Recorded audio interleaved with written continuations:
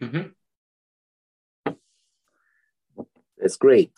And okay, Cool. we are recording now. This is Julia. I'm with Derek. We're waiting for other people to join, perhaps. Otherwise, I am at episode 27 of Three Body. Have you seen it?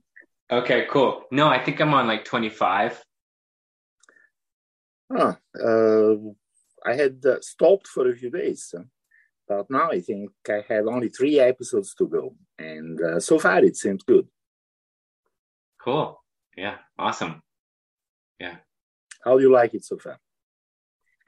Um, I mean, it's the first like Chinese made like TV series I've watched, and yeah, it's awesome. I love it. And I was really surprised that the budget is like $10 million. Is it? And I think so. I think it's $10 million. That's what I heard. I thought From Mhm. I thought it was more than that. Yeah, we can check about that. But at least that's what I heard from like one YouTuber, so that might not be right. But yeah, if that is right though, that's like one Game of Thrones episode. So and it's like what, 30 episodes, The this all series? 30 episodes, $10 million. That's I think that's so. good. Well, I think they have used money saving tricks.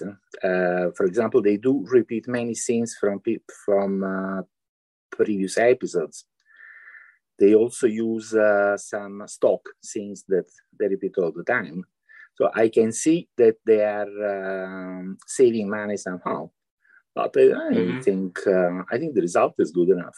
But it's not Oh, Oscar definitely. material, but it's solid, professional, Mm. and good. Yeah, definitely.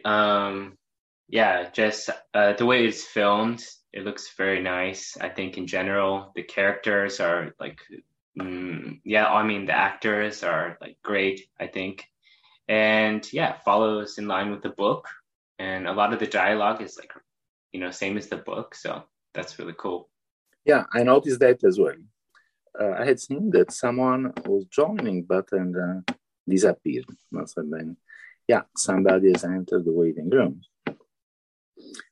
Yeah, I'm just wondering how they will do the second and the third book. Yeah, I read like The Dark Forest, and it was pretty great. Haven't you started that Uh, sand yet? that said, I haven't started yet. I like had a cold for a little bit, so I just couldn't like read during that time. I just had headache and stuff like that. But yeah, it's next on my list for sure. The second and third book, if they do season 2 and season 3, they're going to require a lot of special effects at least. Yeah.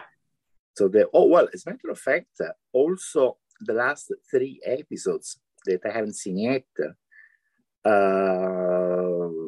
and they cannot do that without some good special effects. I look forward very much to Right. see how that works because we haven't started yet with the sophons, Yeah. the hyperdimensional manipulation of things. Mm-hmm. I really Yeah. wonder how. They will do. Okay. Looks like someone dropped out, I think. No, someone is trying to come in, but for some Uh, reasons they don't manage to. mm, yeah. That's already the second or third time it happens, but well, that kind of depends on one's familiarity with Zoom, the computers, the Wi-Fi connection, and so Yeah. on. Okay, going back to Three Body, I'm quite happy with season 1, and I very much look forward to season 2 and 3. Mm-hmm. If they make, Hello. of course. Yeah. Yeah. What else comes to your mind? Haven't seen the show so far. Oh yeah. I don't know, like if I have much to say about the show right now. But reading Death's End, and I don't want to I mean Dark Forest. I don't want to spoil anything, but this whole idea of maybe the universe being like a dark forest kind of like metaphor. It's very eerie. Yeah. Is interesting as a narrative. Makes for an interesting story. I don't really take it that seriously myself. Okay. I mean, it's a possibility. Why not? But I do hope that the universe is not such a dark place. Right. And such like paranoid and, dangerous place as well. Or that, people would be afraid of other civilizations like that. Yeah. It comes down to game theory, I guess.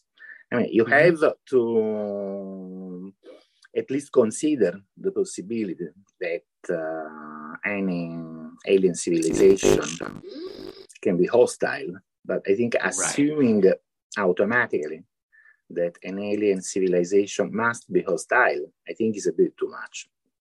Right. We don't live in a universe like that. And if you think of it from a game theory perspective, you also have to consider all the benefits that could come from contact with a benevolent or at least not hostile alien civilization. And, there is no such thing as life without risks. Right. Whenever you go in the street, you take a risk. Yeah. You can get hit by a bus, a lot of bad things can happen. So you think, okay, let me stay home. But the thing is that you are at risk also at home. How many people sleep in the bathroom and died? Right. Yeah. So are we recording now for the podcast? Yes, we are. I think I'm going to put only the audio online because I know this experiment with the iPad. I was telling you, it's much more comfortable for me. And it's good to see how good the recording comes using the iPad. But, I put the video on when we discuss specific things with the guests, with the title, the discussion theme. But now I think I'm just going to put the audio up. Cool. Yeah, so this idea of the universe being like a dark forest, like in the book, The Dark Forest, in the three-body book series, there's this idea that the universe may be like a forest full of hunters, and they all have guns, and they're kind of afraid to make a shot because there might be other hunters in the forest that could harm them or shoot back at them, and so they feel like it's dangerous to even alert anyone else of their position. So I thought that was a very interesting metaphor for making contact with other civilizations. Yes, but again, I like to be more optimistic than that. Everything is a risk. There is no such thing as a entirely risk-free life. So that, the cosmos is a big place. There are going to be good things. There are going to be bad things. There's going to be all the kind of possible scenarios that we can imagine. So that I'm not worried. I say, let's just go to the stars. Let's do all the beautiful things that we want to do and enjoy the ride. So I think now that Capsicum has joined, can you just confirm that you're hearing us? Yep. Yes. Yeah, I guess you are on a bad internet connection, perhaps. Yes. You confirm that you are on a bad internet connection? Yes, I confirm. Because I hear you broken sometimes. I think there is also another person who wanted to show. Let me check. No, There's just the three of us now.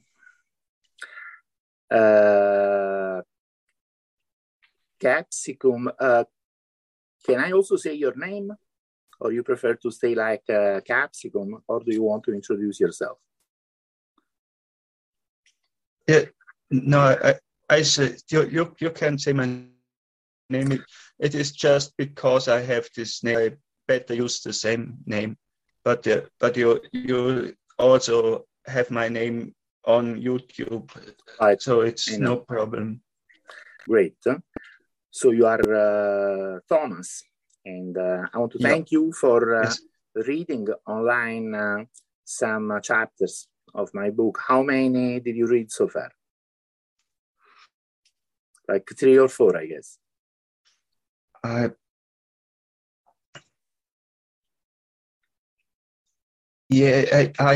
I made three recordings, but I read of the book for myself. I read more. It is just hard for me to read in public, but I'm training. Yeah, I guess for background, Thomas has been reading some chapters from my book, Tales of the Turing Church. They are on his YouTube channel. And I want to thank you very much for that. It's good to hear these things instead of just reading them. I am one of those who likes reading very much, and I really prefer reading to listening. When there is a book, I prefer to go through the book, go back to the previous page, savor the book, and all that. So I don't really need audiobooks, but I understand that many people prefer listening to audiobooks, and that kind of content is ideal for them. I'm very much of a reader myself, but I do understand it.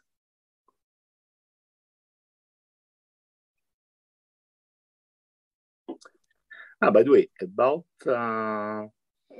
my first book, there is a Spanish translation ongoing. Cool. A writer based in Mexico is translating the whole book, and she's doing really an excellent work. She's an artist and a poet with a lot of sensibility for writing and word pictures, mental images, and all that. I think she has translated like 15% of the book, and I guess the full translation will be ready by summertime. She says July. Well, we know that things are never done as fast as one hopes. So that I think it's safe to say that before the end of the year, there will be a Spanish translation of Tales of the Turing Church. I do speak Spanish pretty well, so I could have translated myself, but one doesn't have time to do all things that one would like to do, of course. Yeah. Nice. That's exciting. Have you read my book, Derek? I've read parts of your books like a while ago, but I have them like ready in my Kindle, and I started reading what is it? Futurist? Space flight meditations. Futurist space flight meditation. That's my second book. Yeah. Right. Thank you. Yeah. So I started reading that like recently. So I'm kind of looking forward to it. Yeah, I look forward to writing a second edition of that in a few years. Nice. After the moon landing that we have been promised. They say 2025. I'm afraid I don't believe that. I'm afraid I don't believe that. 2026, 2027. I think that's more reasonable. And I'm very optimistic that we What is by this time? I did not hear. Say again? What is by 2026? The next landing on the moon. You know, Artemis 3 is supposed to land 2 US astronauts on the moon sometimes in this decade. They say 2025, but I think it's more likely to be delayed by 1 or 2 years at least. But I'm quite confident that we will see people walking on the moon before the end of this decade, especially because even if these new moonwalking astronauts are not Americans, it seems that the Chinese are going to. I was just reading a couple of days ago that China is preparing a moon lander, something like Blue Origin's Blue Moon. And they plan to land the Chinese astronauts on the moon within this decade. I don't know who will get there first, the Americans or the Chinese. And honestly speaking, I don't care. I mean, I'm not American, and I'm not Chinese. Yeah, of course. So why should I care? As simple as that. Yeah. I just want to see humans walking on the moon soon. And so I think some competition will be good for both. Yeah.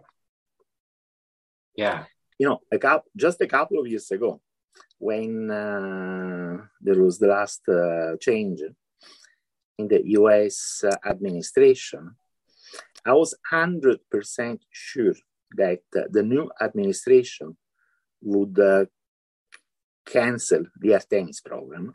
Why? Because that's what usually happens in the US. A new administration comes in, and they have to make a political gesture by eliminating something done by the previous administration. And since, unfortunately, space is not very important, it is the space programs that are eliminated first. So I was very favorably and very positively surprised seeing that not only the Biden administration has not canceled the Artemis program, but also the Artemis 1 flight around the moon has followed schedule and being a success. So that, I'm quite optimistic that the US will not abandon the Artemis program. Now, will they get to the moon before the Chinese? I think that's an open question. I very much look forward to seeing who is first. But again, I don't really care that much. Important thing is that human beings restart walking on the moon. Yeah, I read that like recently in Futurist Spaceflight Meditations. So that's very interesting. Like you talk about this kind of like red moon. And I think I also read an article that said that maybe China will try to land on the moon by 2029 or something like that. Something like that. They are never very explicit about these things. They don't announce things before actually doing them. Yeah. I mean, for all we know, they could suddenly, out of the blue, announce maybe next year, maybe the year after that, well, you know, we landed yesterday on the moon. Yeah, that'd be really cool, actually. Yeah, of course that wouldn't happen because, you know, somebody would see something. Yeah. But they could announce, okay, we're going to launch astronauts to the moon next month. They could do that anytime. I look very much forward to that. As a matter of fact, you know, China has always been a very distant place for us. Not for you, perhaps, because you live in that region of the world. For me, I had not been to China. I don't speak Chinese, and one doesn't really know much about China. Now, since I talk about China a lot in futurist spaceflight meditations, so that I wanted to educate myself about China. I read a lot of Chinese literature in translation because I don't understand Chinese. But some Chinese literature is really first class.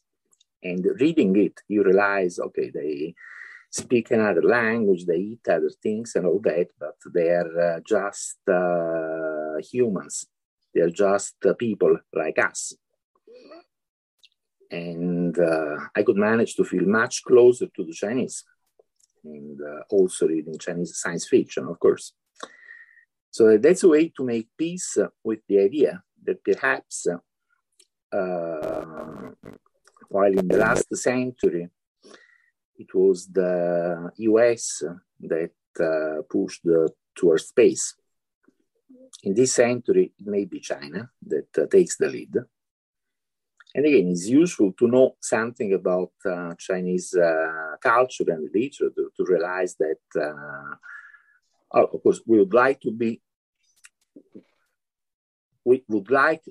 in a leadership position ourselves. But if it has to be that China takes the lead, why not? Yeah, definitely. I agree with that. And that's really interesting because I remember I read on Turing Church a while ago before the Artemis 1 launch.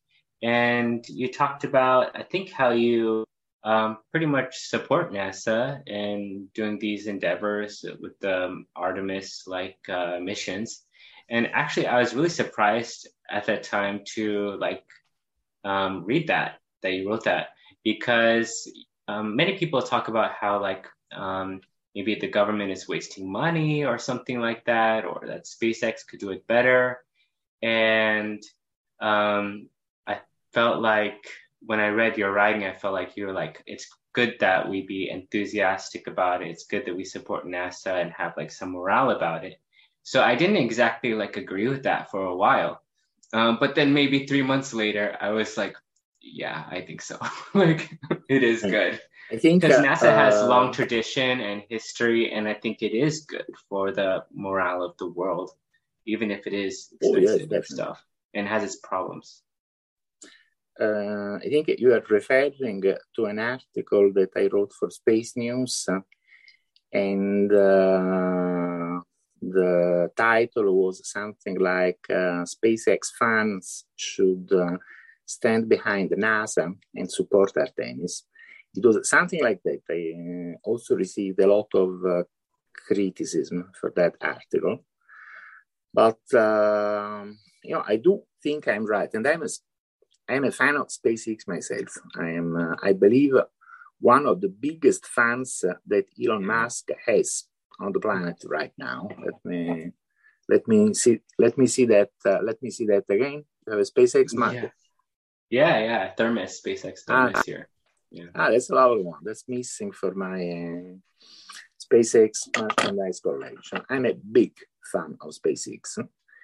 Awesome. And I agree on that. The current design of the Artemis program of NASA doesn't seem as cost effective as it should be, to say the least. And yes, I do believe that SpaceX could do the full Artemis program entirely on its own with much less money. Right. That's also the thesis that the former NASA leader, Lori Garver, writes in her last book. But the thing is that from an engineering point of view, from a technical point of view, yes, I think SpaceX could be, perhaps should be, entirely in charge of Artemis. they can do it. But, technology is not the only factor. And in fact, we are all waiting for the first orbital launch of Starship that had been promised for December, and then January, then February. Now they say, well, maybe they launch it this month. But the thing is that SpaceX has not yet received the launch authorization from the FAA. Oh, wow. What does that mean? I don't know, but they're assuming that they will, of course. I'm pretty sure that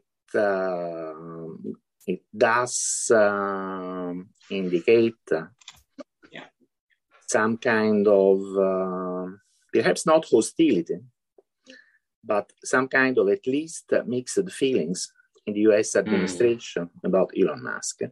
Things that he is SpaceX and Starship and how cool is Elon Musk, but they would like the program, the return to the moon, continue under the leadership of the political administration and NASA. And they don't want anyone else steal the show yet. Now, as a matter of fact, if the government so wants, they can delay the launch authorization for Starship forever. They can delay it not only 1 month, but also 1 year. The thing is that they do have the political power. And they seem willing to use it at this moment. And I read it as a very clear indication that Elon Musk cannot do it alone without NASA yet. Right. And he will not be able to do it alone as long as he remains based in the United States. So I think that is a fact. You don't argue with facts. And the fact that it needs the support of the government is a fact. So that Artemis can only continue is a partnership between SpaceX and other private companies and the US administration is a fact. And we have to live with that. Now, since I do want to see the program through, I can only hope that this partnership, this collaboration, I can only hope that it will proceed as smoothly as possible. Mm-hmm. Yeah, that makes sense. Because SpaceX does have the contract, right, for the moon landing, actually, for the lander. I think so, right? Yeah, the lander would be a modified version of Starship. Right, yeah. So essentially just the United States government and NASA want to get there first and, plant the flag on the moon again and have they the want moment. To live. What happens if Artemis 3, the mission that will land astronauts on the moon, is successful? It will mean that the Artemis program will continue. But it will also mean that SpaceX and the space hardware of SpaceX is already a part of Artemis. So that I hope at some point, maybe within the Artemis program or maybe within the successor of Artemis, somebody would say, okay, now this is already good, solid and proven technology. Let's see what happens if we use Starship also for launching the mission from the Earth. If that happens, they will see that it's a very cost-effective way to launch things to the moon, much more cost-effective than the Space Launch System. And so very gradually, without drama, without any big political decisions, as a matter of fact, it would happen that SpaceX gradually also becomes the favorite launch provider for NASA's moon mission. And that, I think, would be the outcome that everyone wants to see. Now, my message to SpaceX fans is that, okay, I think this is very likely to happen. And if the program continues smoothly with some goodwill from both sides, then what will happen is that de facto SpaceX will take the lead. So that don't complain yet. Okay, NASA is wasting a little bit of money, but is it the only or the first government agency to waste money? I don't think so. It is not the first and will not be the last. And everyone can name situations in which the government has been wasting much more money than the entire Artemis program. So maybe, yes, let's complain about government waste, yes, but not in this context. This context is too important. It is too important, I believe, that we get started again, and I hope permanently this time, on the road to becoming a multiplanetary civilization. That's too important, I believe. Yeah, I don't think it's like NASA versus SpaceX. I mean, arguably there wouldn't be a SpaceX without the support of NASA because, you know, SpaceX like received the contracts, right, from the government, like to take astronauts to ISS, if I'm correct, and things like that. So yeah, it seems that, you know, Elon Musk like follows regulations and, you know, yeah, I don't know. Yeah, it seems very fair. I think it'll go well. Yeah. SpaceX exactly is a contract for the last final part of the Artemis 3 mission, which is to take the astronauts from whatever platform they have used to get from the Earth to lunar orbit, to get them from lunar orbit to the moon, which seems quite an overkill and quite an overuse for Starship's capability. Sorry, not overuse, underuse. But it's a way to get Starship in the program. Yeah, and you know, I think like what you're saying, I don't know, it's kind of giving me some ideas that, you know, USA maybe, you know, NASA maybe the first like kind of I don't know if you can say country, whatever, government sponsored mission to get to the moon, and SpaceX will aid them in doing that, you know, or to land on the moon. But then in the future, like SpaceX can like aid and do like certain like contracts and collaborate with you know, internationally with a bunch of nations, and I think that's a good future. But there are certain like geopolitical like issues to consider, you know, whether USA gets there first or China gets there first, and what that means for like the global sentiment, global public sentiment. I mean, if USA gets there first, or if China gets there first, you know, people feel that there could be some, you know, substantial, like enthusiastic difference of who plants their flag in the moon again first, which is interesting. I think reasonable people probably won't care so much, like you said, you know, because, you know, we're all humans, right? So whoever gets there first, it's all cool. But others may have a different perspective on it, and it may be relevant to a certain degree, right? Yes, and that's also good, because if others have different perspective, then they will do their best to get their country there first.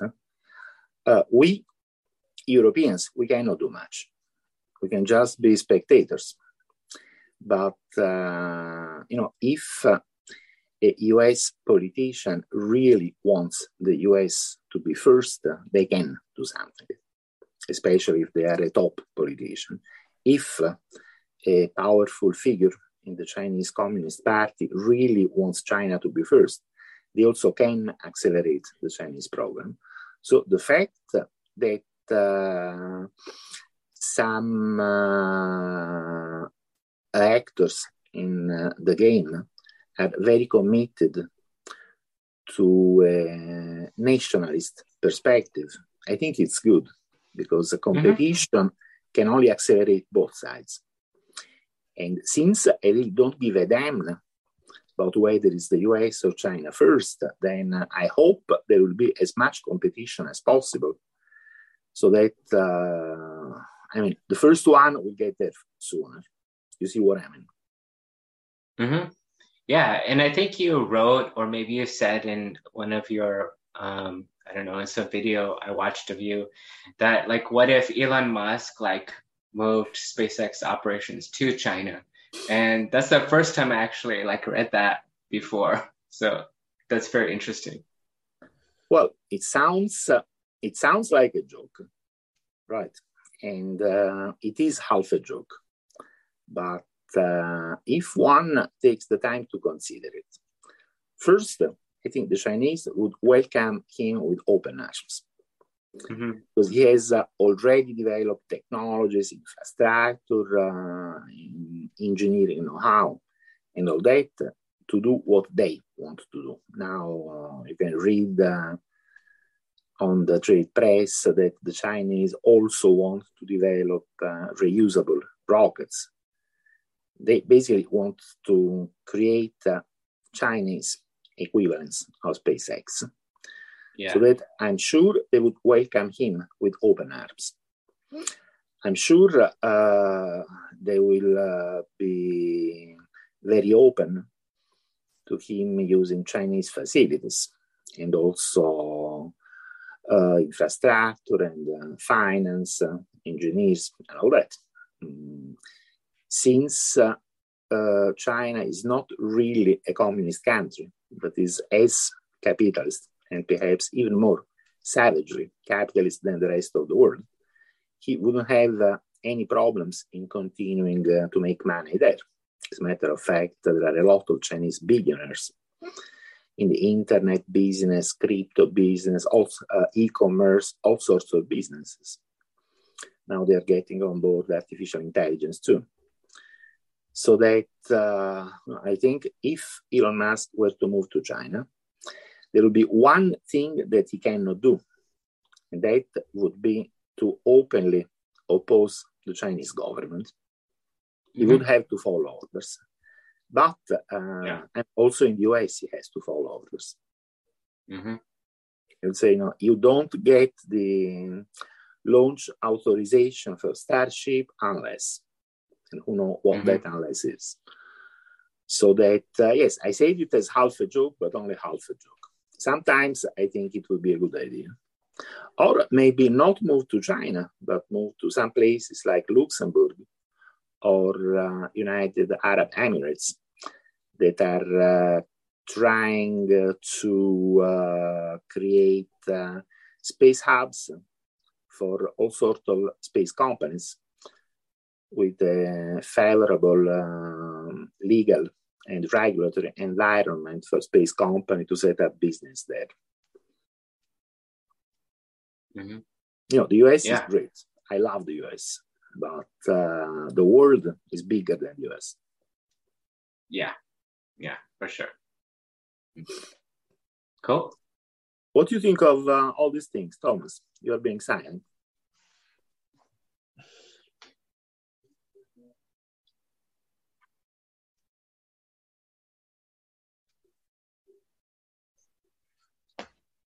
I don't know. I'm just listening. Great. But before, whenever you want to say something, just interrupt us and say. About you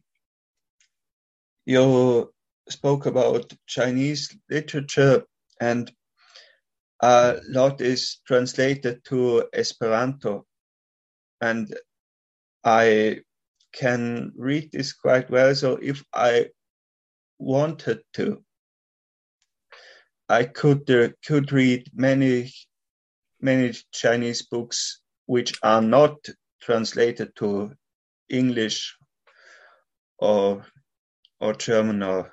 That's cool. Unfortunately, I don't read Esperanto age. Yeah.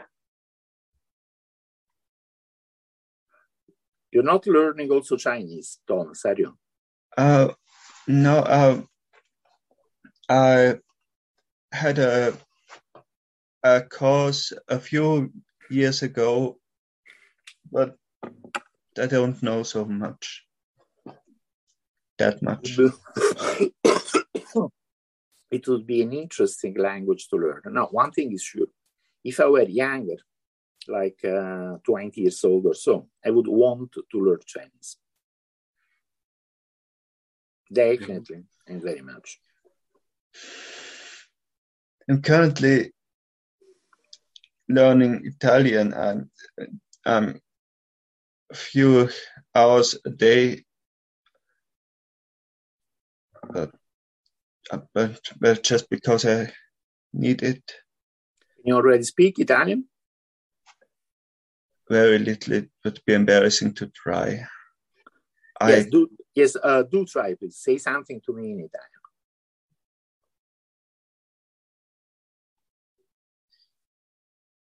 Non so che cosa. Well, that is already something. That means I don't know what, but that's already something, isn't it? See? And but you have a quite good accent, I think. Yes, it's because I'm reading very much. What are you reading? Currently, well, the title is a bit long. La scienza in cucina e l'arte di mangiar bene. It's a cookbook. Yes, and that's good. And I'm reading City. The title is English, but the book is Italian. And what's the title? City. City. Yes, like città. Yeah, I don't know. Yeah. By I'm not think sure it's I called read that. Baricco. Yeah, the name is familiar to me, but I don't know I haven't read the book yet. You're also reading standard traditional Italian literature. I don't know, Manzoni or these kind of things. Not yet. I have Il Principe here, but have not started to read it yet. Yeah, but also that is written in very old Italian. It would be, the language is quite different from the language people speak in the street today.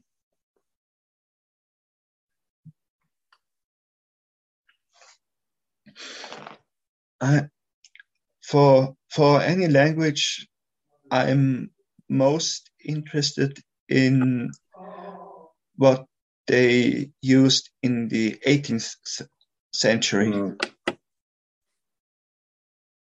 And I saw that grammar books from that time always have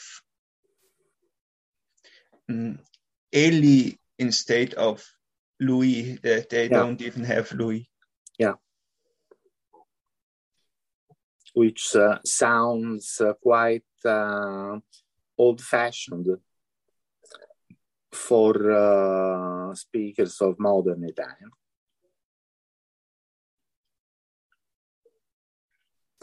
That's really cool. How many languages do you speak?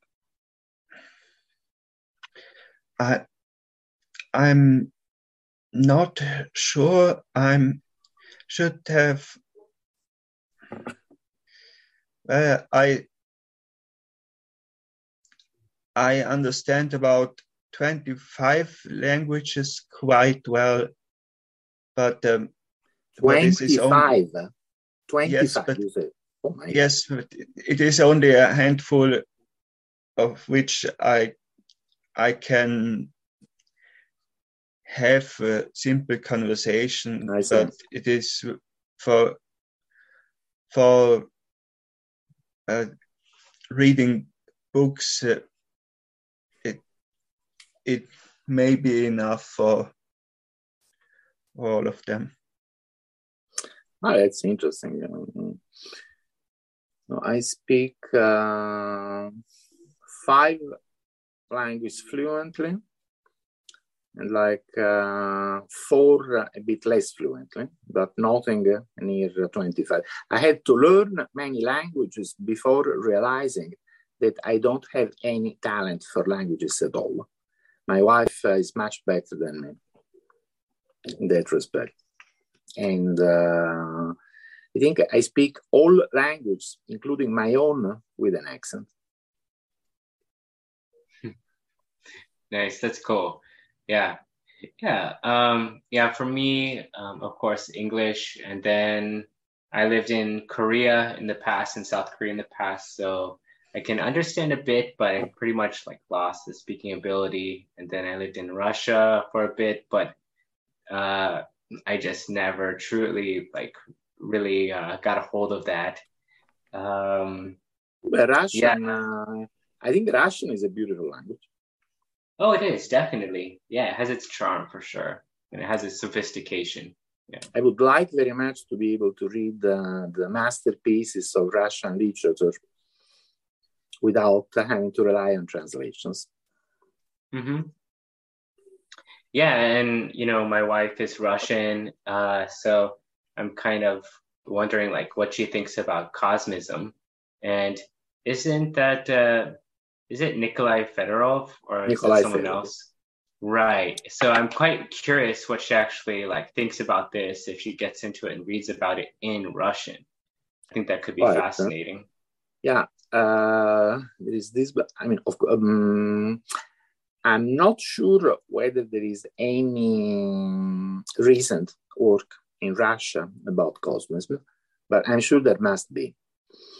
Otherwise, the only works that I know in English are by a Canadian professor called George Young. He has written a book titled The Russian Cosmists, which is kind of the most frequently cited book in academy these days about cosmism. And then there is one written by someone half Russian and half American. Name is Anya Bernstein, who describes the modern scene of Russian cosmism, also noting relations with Russian transhumanist and cryonics movement. That's also a very good book, but I'm sure there must be something in Russian, because the original works by Nikolai Fyodorov and other people of more than 100 years ago are difficult to read, at least the translations that I have seen. Yeah. If you want to give her something quick and dirty, there is one chapter of my first book dedicated to Russian cosmism. Okay, cool. Yeah. The chapter is the one called Knocking on Heaven's Door. Mm-hmm. Okay. Yeah. Awesome. And have you ever discussed cosmic philosophy with her? Not much. No, not really. Yeah. Yeah, it would be interesting to have her reaction, because what I understand is that, even we read it in translation and also filtered through comments by Western people like us. But I understand it's a very rational thing.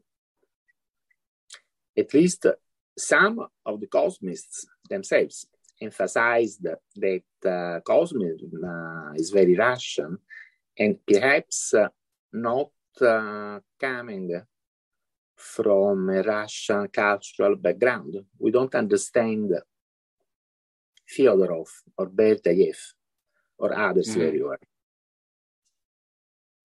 Mm-hmm. Yeah, can you like take a moment to just explain like kind of what it means just generally? Yes, of course, but what I can explain is not a replacement for reading what people more knowledgeable have to say. I'll say that Russian Cosmism is a philosophical and also religious school that started in Russia at between the end of the 19th century and the beginning of the 20th century. And it's a very diverse stream of thought. There were many cosmists, and they didn't all say exactly the same thing. The man who is usually considered as the main representative of cosmism is Nikolai Fyodorov. Somebody who, I think he died in the 1910s, so more than 100 years ago. He did not publish anything of substance himself. As a matter of fact, his works were mostly published by his followers after his death. But nonetheless, he managed to make a very big impression on people like Tolstoy and other giants of Russian culture. Now, what did he say? He said a lot of things, like, for example, that we should take complete control of the Earth and move into space. But among the many things that he said, the most interesting and disruptive, I think, is that he believed that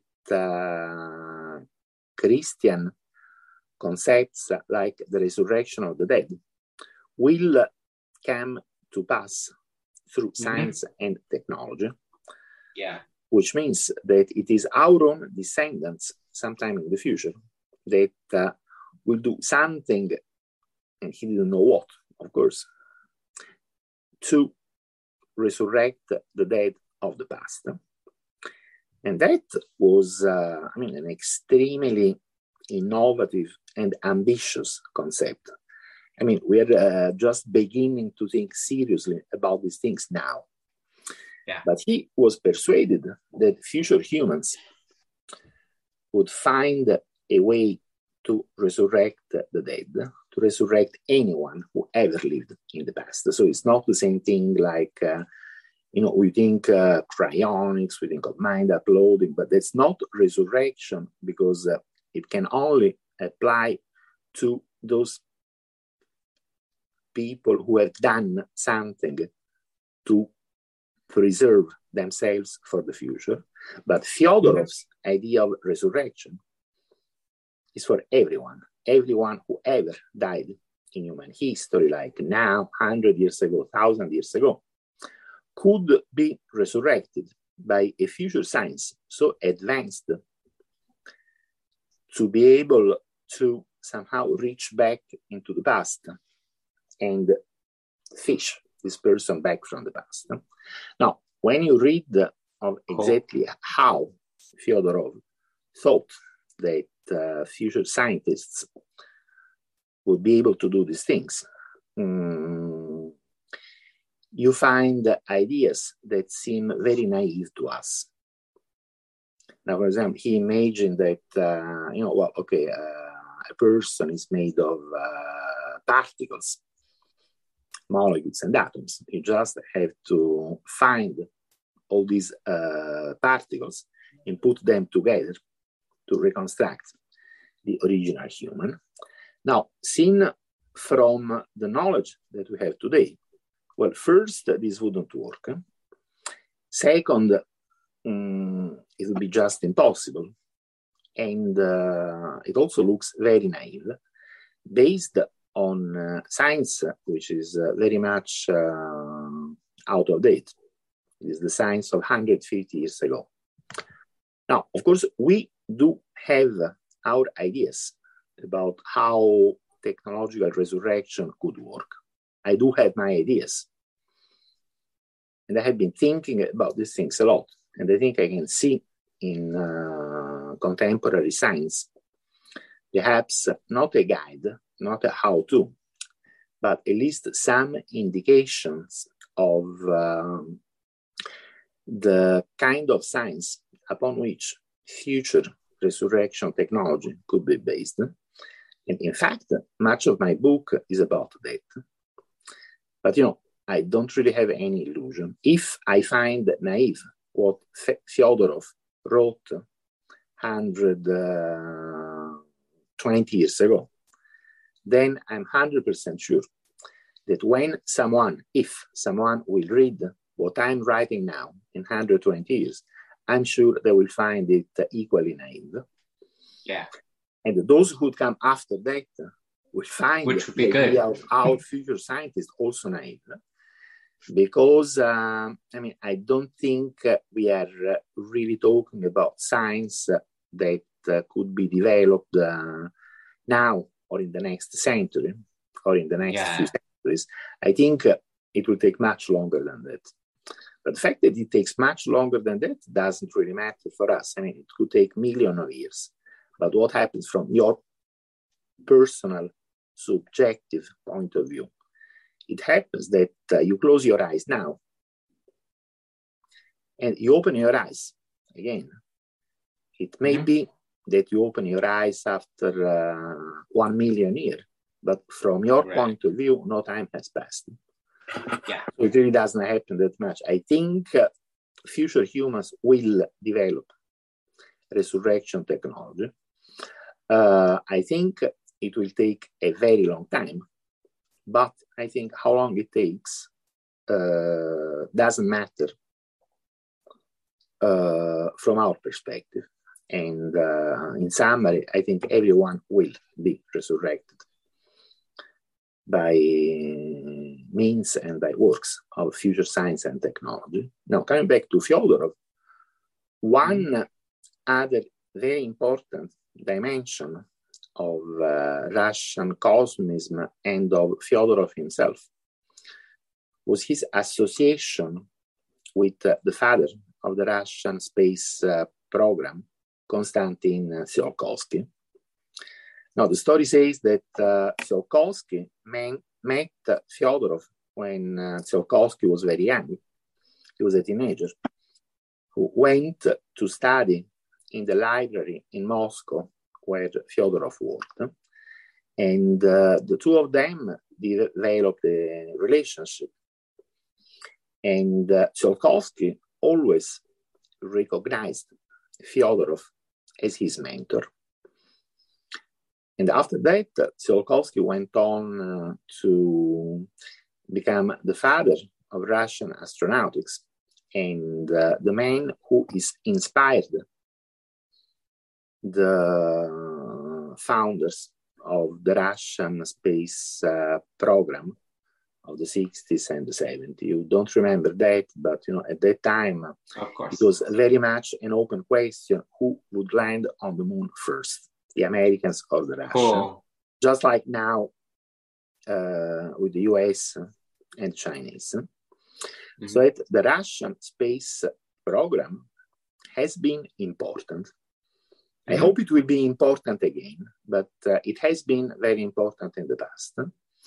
And it can be directly traced back to the philosophy of Russian cosmism. Now, there is a film about just that, about the impact of Russian cosmism on the Russian space program. The film is done by a filmmaker I know. His name is George Carey, And the title of the film is Knocking on Heaven's Door, just like the chapter in my book. In fact, you have all the links in my book, but if you just search Knocking on Heaven's Door on either YouTube or Vimeo, I guess you find it. Otherwise, just drop me a note and I will send you a link, but you can download it. It's a good film. Yeah, perhaps you could start by showing that to your wife. Yeah, for sure. There are very inspiring conversations with contemporary followers of Russian Cosmism. Yeah, that's what I recommend. Show the film to your wife first. And then, and if she doesn't like, if she's not interested, well, there is nothing that you can do. But if she does like it, she will That's have... true. If she does like it, she will have all the keywords to do her own search for something to read. Cool. Yeah, thank you. Yeah. I once, it must be maybe 2 years ago, I read that somebody was sad because I think a friend or a relative of him died recently, and I wrote to him and explained the basic theory of cosmism, and for him this was, I forgot the word, but it helped him a lot. It was comforting. I think that's comforting. The word. Yes. Some people would not want to hear this, but I'm glad I told him. Yes, I remember. I have received a lot of comments about my books, but there is one that I will always remember. Somebody who said exactly the same things. Somebody who said, "I'm very sad. I am paralyzed. I am destroyed because someone I love died. But reading your book, I was not happy, of course, but a little bit happier, a little bit more hopeful." And that's that kind of comment really repays you of all the house that you have used writing something. I do try to receive that kind of comments. Yeah. It's really interesting because in my journey, so I kind of have a little bit of a transhumanist perspective, whatever that means, in the sense that like I'm interested in cryonics and that I'm interested in longevity and in pretty much sustaining like energy and preserving life for as long as possible, by like, those means.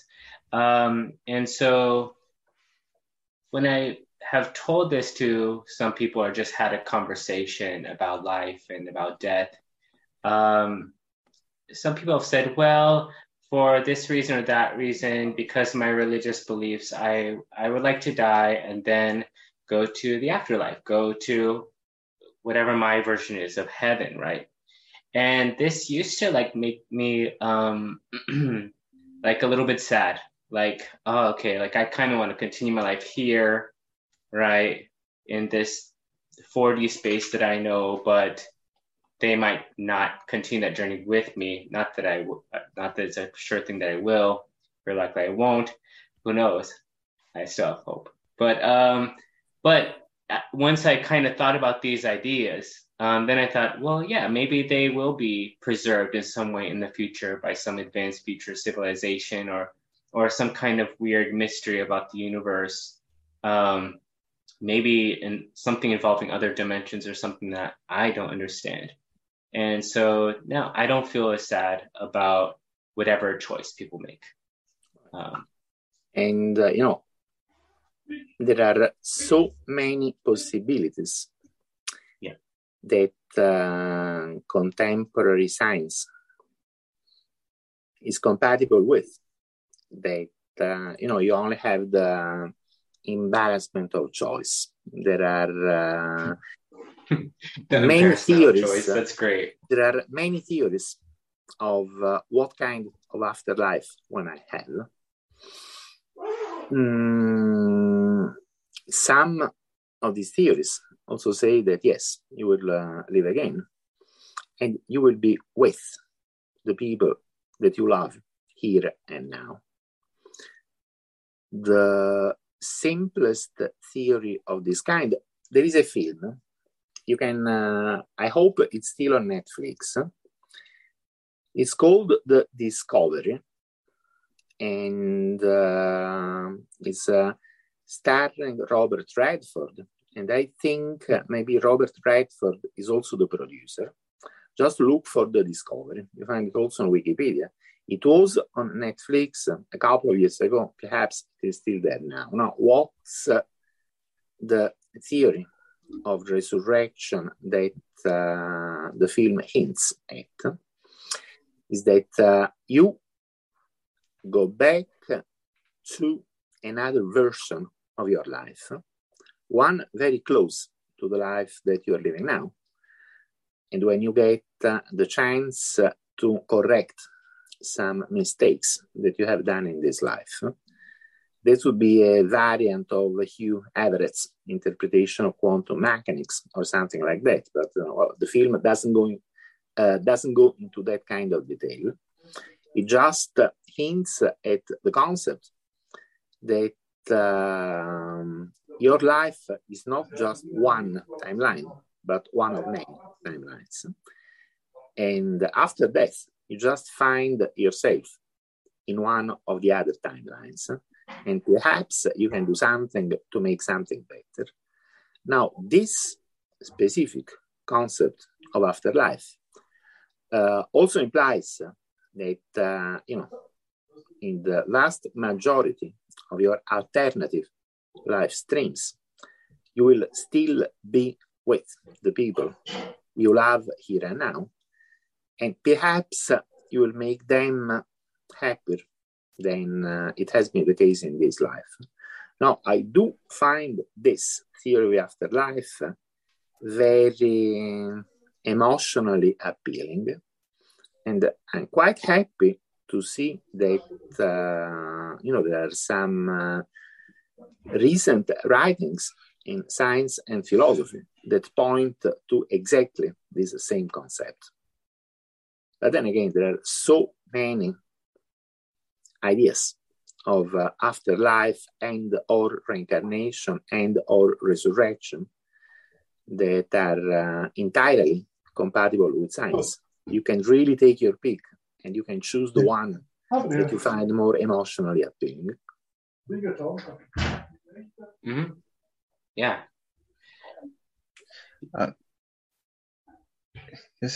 I thought of the same thing by yesterday or the day before. Well,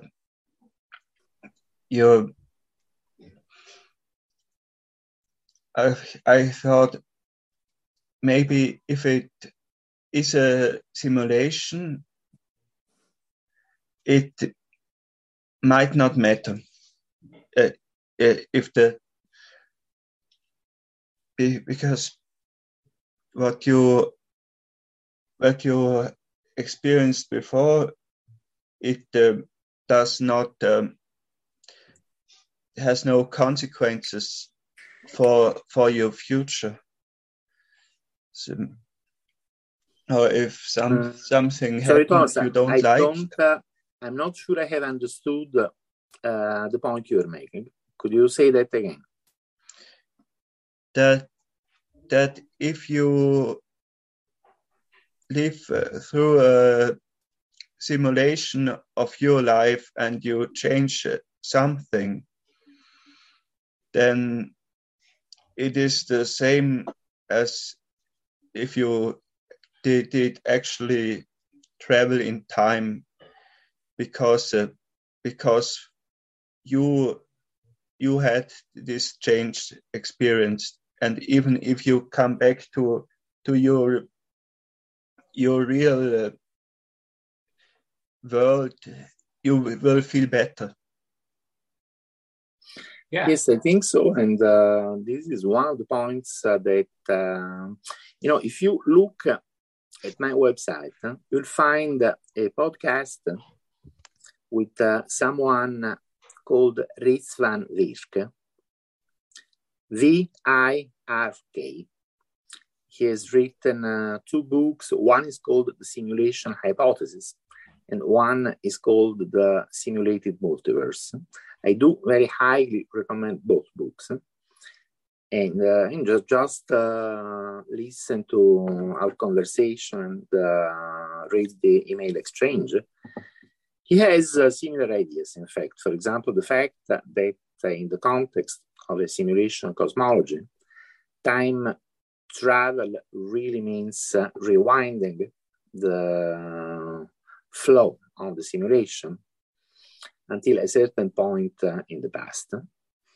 But his second book is even more interesting than that, because there, once again, we have this concept of many parallel life streams.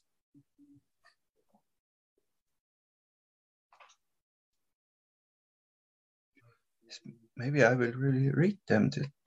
They're 2 very, very good books. Because I try to read an hour a day. I read books for an hour a day. Not just anything. Yeah. Cool. Yeah, for me, so I kind of want to keep the part going here in this life as I know it, even if it is a simulation, through longevity or through cryonics or thinking or something like that. But on the other hand, if this Derek dies, this version of Derek dies, which I think is the original, right? Then I may live on in another state, philosophically, my consciousness or that information about me or the essence of who I am, something like that. Or so by another future civilization could resurrect me, something like that. That'd be interesting. But then on the other hand, this could be a simulation. And I think that if I die, right, then it might be taking off the VR goggles, and then I might say wow, that was really trippy. This is exactly what Ritz Virk says in the second book that I just mentioned. Yeah, so this might be the human simulation, simulation of what it means to be human. But who knows, my form or my consciousness, or if I'm even this kind of biological outside of this simulation. I can't have any idea of that. The thing is that, the simulation cosmology is essentially, absolutely and completely equivalent to religion, to a traditional religion like Christianity. Because they use different words, but you can translate one to the other without losing any meaning. So there is a complete one-to-one map from simulation cosmology to Christianity and back. So that you can say about simulation cosmology exactly the same things that theologians have been saying about these things for centuries. The thing is that, yes, okay, we will find conditions in the afterlife that we would not be able to understand. in Christian theology, it's impossible to understand God. God is unknowable, but the unknowable God has an aspect that would be Jesus, the Son, who is able to relate to us. Is, if you want to put it like that, our interface with God. And you can say exactly the same things within a simulation cosmology.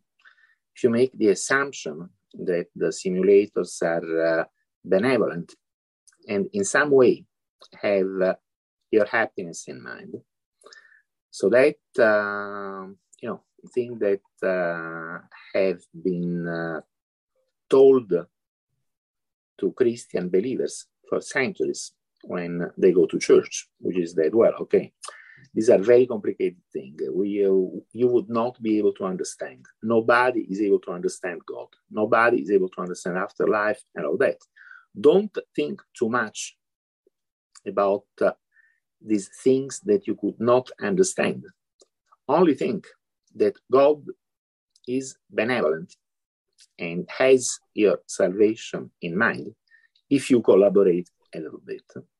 This is what Christianity has always said. And you can say exactly the same things in a simulation cosmology. Exactly the same.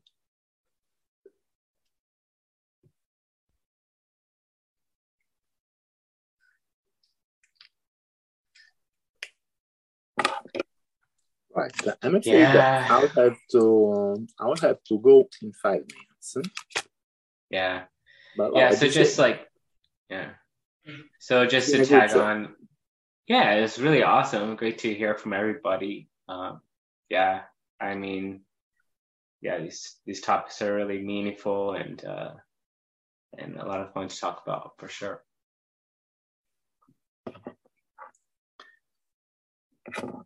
So I'll have to go. I hope to see you both next time soon and to continue this conversation. Bye, Derek. Bye, Thomas. Yeah, see you next time. Bye. Ciao.